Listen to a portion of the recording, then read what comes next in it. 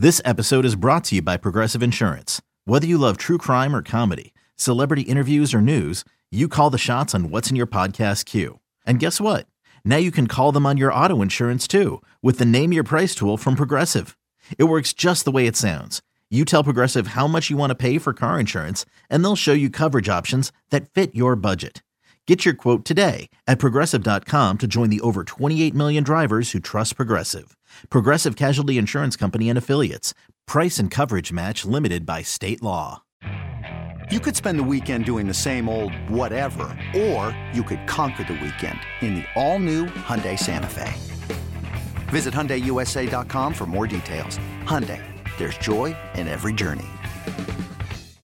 When you need mealtime inspiration, it's worth shopping Kroger, where you'll find over 30,000 mouth-watering choices that excite your inner foodie. And no matter what tasty choice you make, you'll enjoy our everyday low prices, plus extra ways to save, like digital coupons worth over $600 each week. You can also save up to $1 off per gallon at the pump with fuel points. More savings and more inspiring flavors make shopping Kroger worth it every time. Kroger, fresh for everyone. Fuel restrictions apply.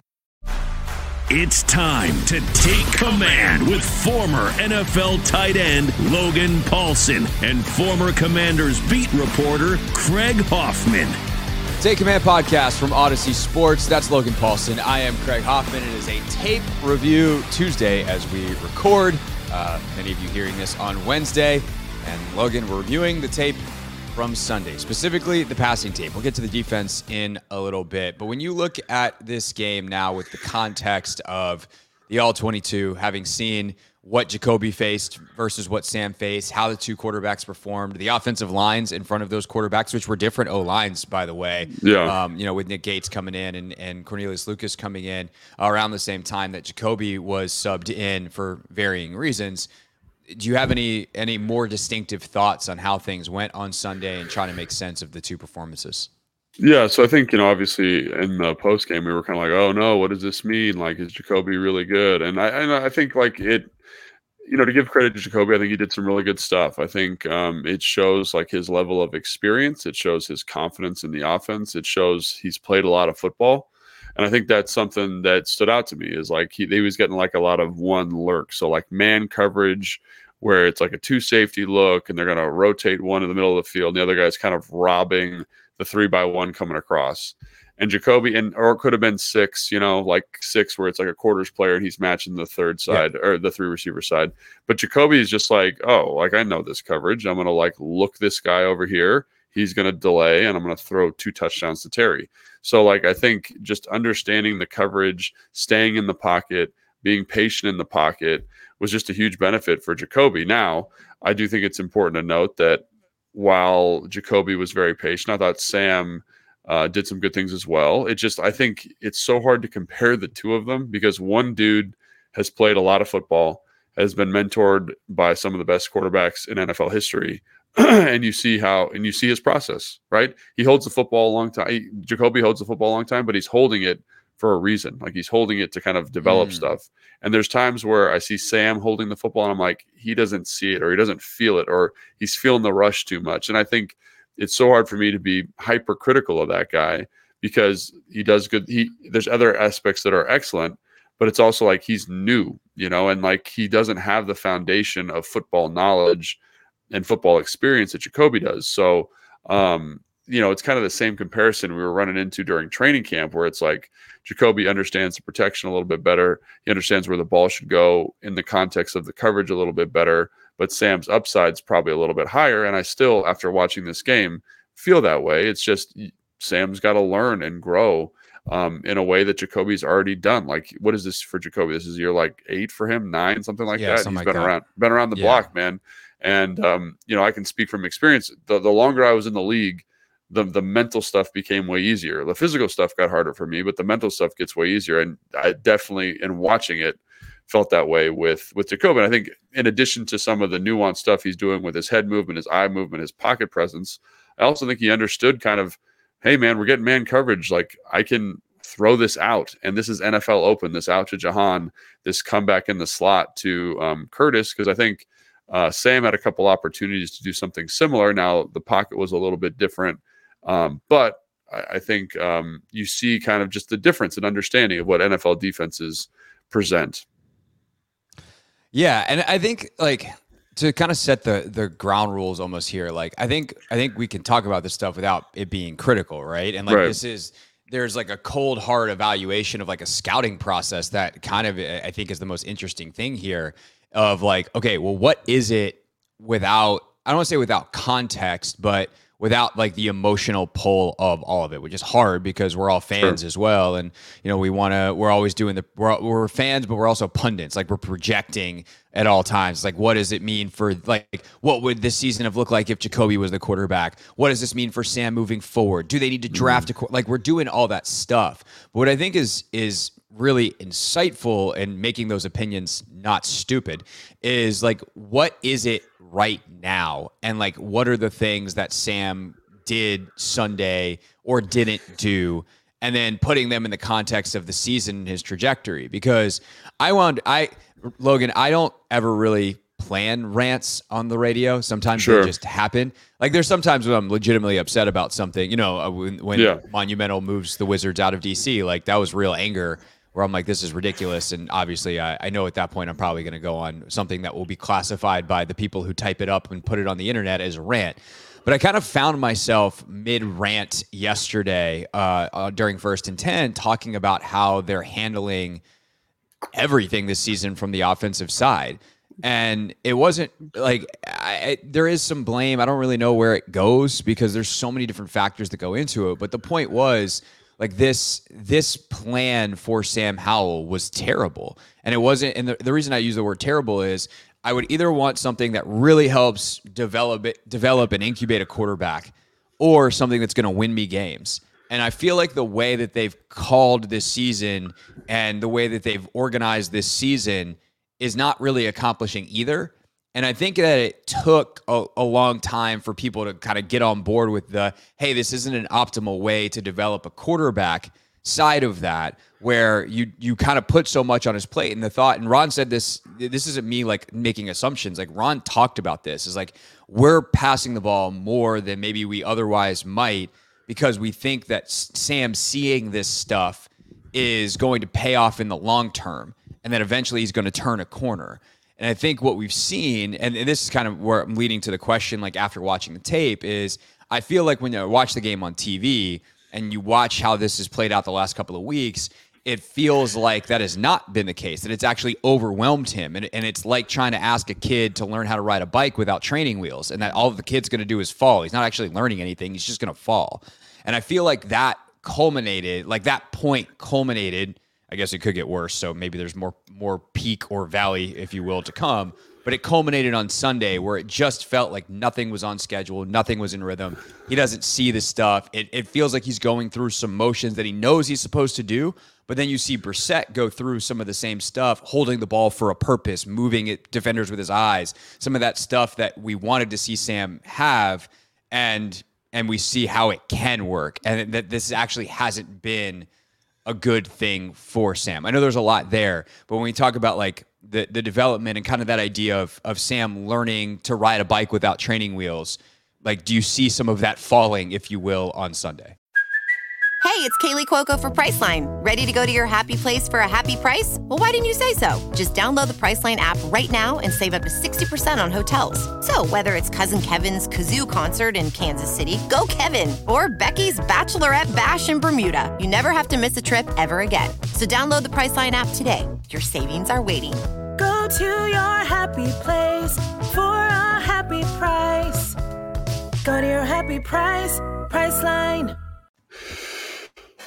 I mean, that's a good question. And it's hard to say like definitively yes or no. Let's just go to the film. And I think like the film is something that I always kind of go back to. And I think like there's the second 1st and 10 of the game. So it's the second drive. Like they're running what I would call like double arrow. So it's a 3x1, backs offset to the 3x1, 3x1's to the right. They're running like 2 sit routes in a corner. Okay. And then they're going to put the back in the flat to that same side. And so what you're doing there is like if it's cover 2, like those 2 sits are going to hold the underneath coverage. You're going to get that corner running on the half safety, and you're going to have a nice big window to throw that corner. And And so what the defense is presenting in that is that it looks like a 2 shell. It looks like a cover 2 look. And I think Sam is like, okay, like I'm going to throw this. This is what the concept's in for. We're going to hit this concept. It's going to be great. And it's even pretty good versus cover 3, right? Because you know, if it's cover 3, you kind of match all those underneath players with the sits and you hit the ball, the back to the flat. And it looks like cover 2. They kind of stem out of it. It ends up being more of like a kind of like a single high kind of matchy weird thing, right? It doesn't look good. They bring a simulated pressure, so basically stuff that we've been seeing all season, or the team's been seeing all season. And Sam gets the ball out really quick to the back and the flat. Great. Like if you're just looking at that concept, got pressure, get it to your hot read, ends up almost being a first down. Great. The problem is, I think, like with him, and you mentioned like the training wheels, for example, is on the backside of this concept, and John Keim pointed this out to me, so shout out John Keim, is Terry wins a one-on-one. And because of how the coverage is working, it starts in this 2 shell look, but the backside safety is matching the 4 receiver side, essentially leaving that backside corner who's on Terry like on an island in a one-on-one situation. Okay.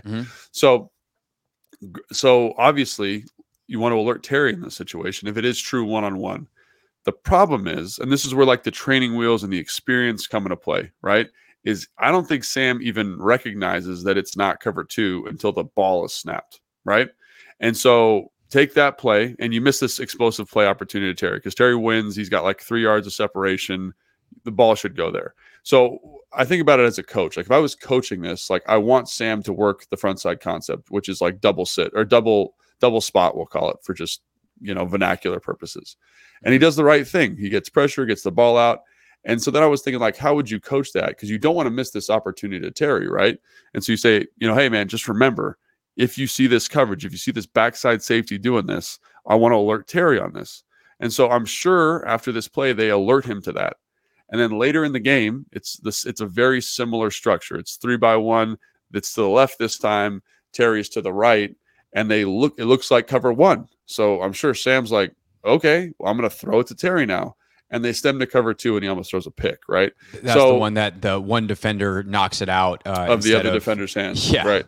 And so, like, to me, that's tough sledding, man, against defenses now. And again, like everyone's talking about the defensive resurgence and how defense is fighting back. To me, it's not even the defense is fighting back. You're just getting players who haven't seen as much coverage structure playing more football. Like more young quarterbacks are playing than ever before. And this is one of the byproducts because Jacoby gets out there. And now I will say the motivation for the Rams when Jacoby was in was completely different. They're like trying to preserve the win. It's a little bit like, it's a little bit conservative. Like Aaron Donald's not in their foot's off the gas, but Jacoby's like, I know the coverage and I'm going to dice your ass. And that's what he does. And I think if Sam can identify the coverage, he'd be okay. But if you look at the sequence of plays, he's getting something that looks like cover 6, something that looks like lurk, something that looks like 2, something that looks like man. And you can tell he's a little bit unsure. And then you couple that with some opportunities, like the next play after that, and maybe not the directly next play, but one of the next plays in the sequence, next pass play, for example, they run a play action pass and they're running a dig. And Terry is wide open on the dig, but Sam is a little bit antsy in the pocket, vacates the pocket, and he does run for a first down. But I'm also like, throw this ball, man. This is a good pocket. It's a clean pocket. It's drop 8. There's only 3 guys rushing. Take a beat and throw this football. And I think, someone said, is he a little bit skittish because he's been hit so much? And to me, that's an example of maybe being a little bit skittish, not understanding the situation. It's drop 8. You don't need to be in a hurry here. See your throw. Understand the space. The space is open. The play action pass worked. There's guys all near the line of scrimmage. Throw this football. And so I think that's the kind of stuff when you look at Sam in this game that he has not been good at this year, really. And they've been able to insulate a little bit, through concept, through scheme, kind of, I think back to earlier in the season when teams weren't matching these concepts so well and dudes are definitively open. Now I've got to be I got to play better above the neck a little bit. And I got to be a little bit smarter. Like there was another play where they're running sail. And so sail is like an inside stem to a corner. So it makes it look like you're running like a go basically. And you're going to stem out to the corner. Outside guys got to go. And then you're going to run a bubble to the same side. It's a little bit muddy. They're in like a 6, like a cover 6. So quarters to the to the left of the formation, and then cover 2 to the right of the formation. And to the cover 2 side, the corner plays like a carry technique, so he gets some depth. So he's kind of clouding the corner window. But also, if you understand the coverage, you could deliver a dot there, I think, in between the 2 coverage players, especially if Curtis gets friendly to the football. So there's one where it's like you have the ability to make this throw. The window's a little bit tighter than you want, but you still can make this play. And also, like, just being on the same page with the receiver, because you see Travis Kelce run this play. I went back and watched some Kansas City film this week too, because the Jets played them earlier in the year, so kind of getting the Jets prep going. Yeah, and though that play where Travis Kelce sees that carry 2 corner and then comes flat is a completed pass, and that's, again, the experience of the receiver. That's the experience of the quarterback. But to me, like, that's what you're starting to see now is teams kind of figured out what you're doing. They're playing more comprehensive coverage structures. Sam has to identify those. He has to make tougher throws. He's got to be more patient in the pocket. And all of those things are things that young quarterbacks have a hard time with. And I think that's what you're seeing from him. So in terms of regression, is it Sam, or is it just the defense kind of saying, okay, like, we're better at matching what you're presenting? Right. So if it's regression, it's actually stagnation. And in like, if you're not going forward, you're going backwards kind of mentality, right? Like, if he's not really growing, and this is kind of my training wheels thing, is like, how do you get him off the training wheels to the point where at least you're holding the bike and you're like, hey, you're doing it as your hands lightly on the bike so your kid doesn't fall over. And then eventually you get him on a real bike and trust him to go out there and drive around the cul-de-sac or whatever kids do biking these days, depending on where you live. To that point, just real quick, it's something, because, like, again, when I went and watched Kansas City, like, I was like expecting to see something that was very analogous to what the team's been running here. And, because we talk about training wheels, and I see an offense that is presenting different formations, is presenting different kind of run concepts, way more RPO, kind of things to deleverage Patrick Mahomes. And again, Patrick Mahomes elevates concept. Travis Kelce elevates concepts. Like, watching those guys is crazy, the way they work together. But I also think there's an element of that too. It's like, you've got this guy, like, just out there, like, just leveraged as far as possible. And that, I think, is also something that I look at. I'm like, man, this doesn't seem like the best, like, to your point, the best way to maximize his development, so.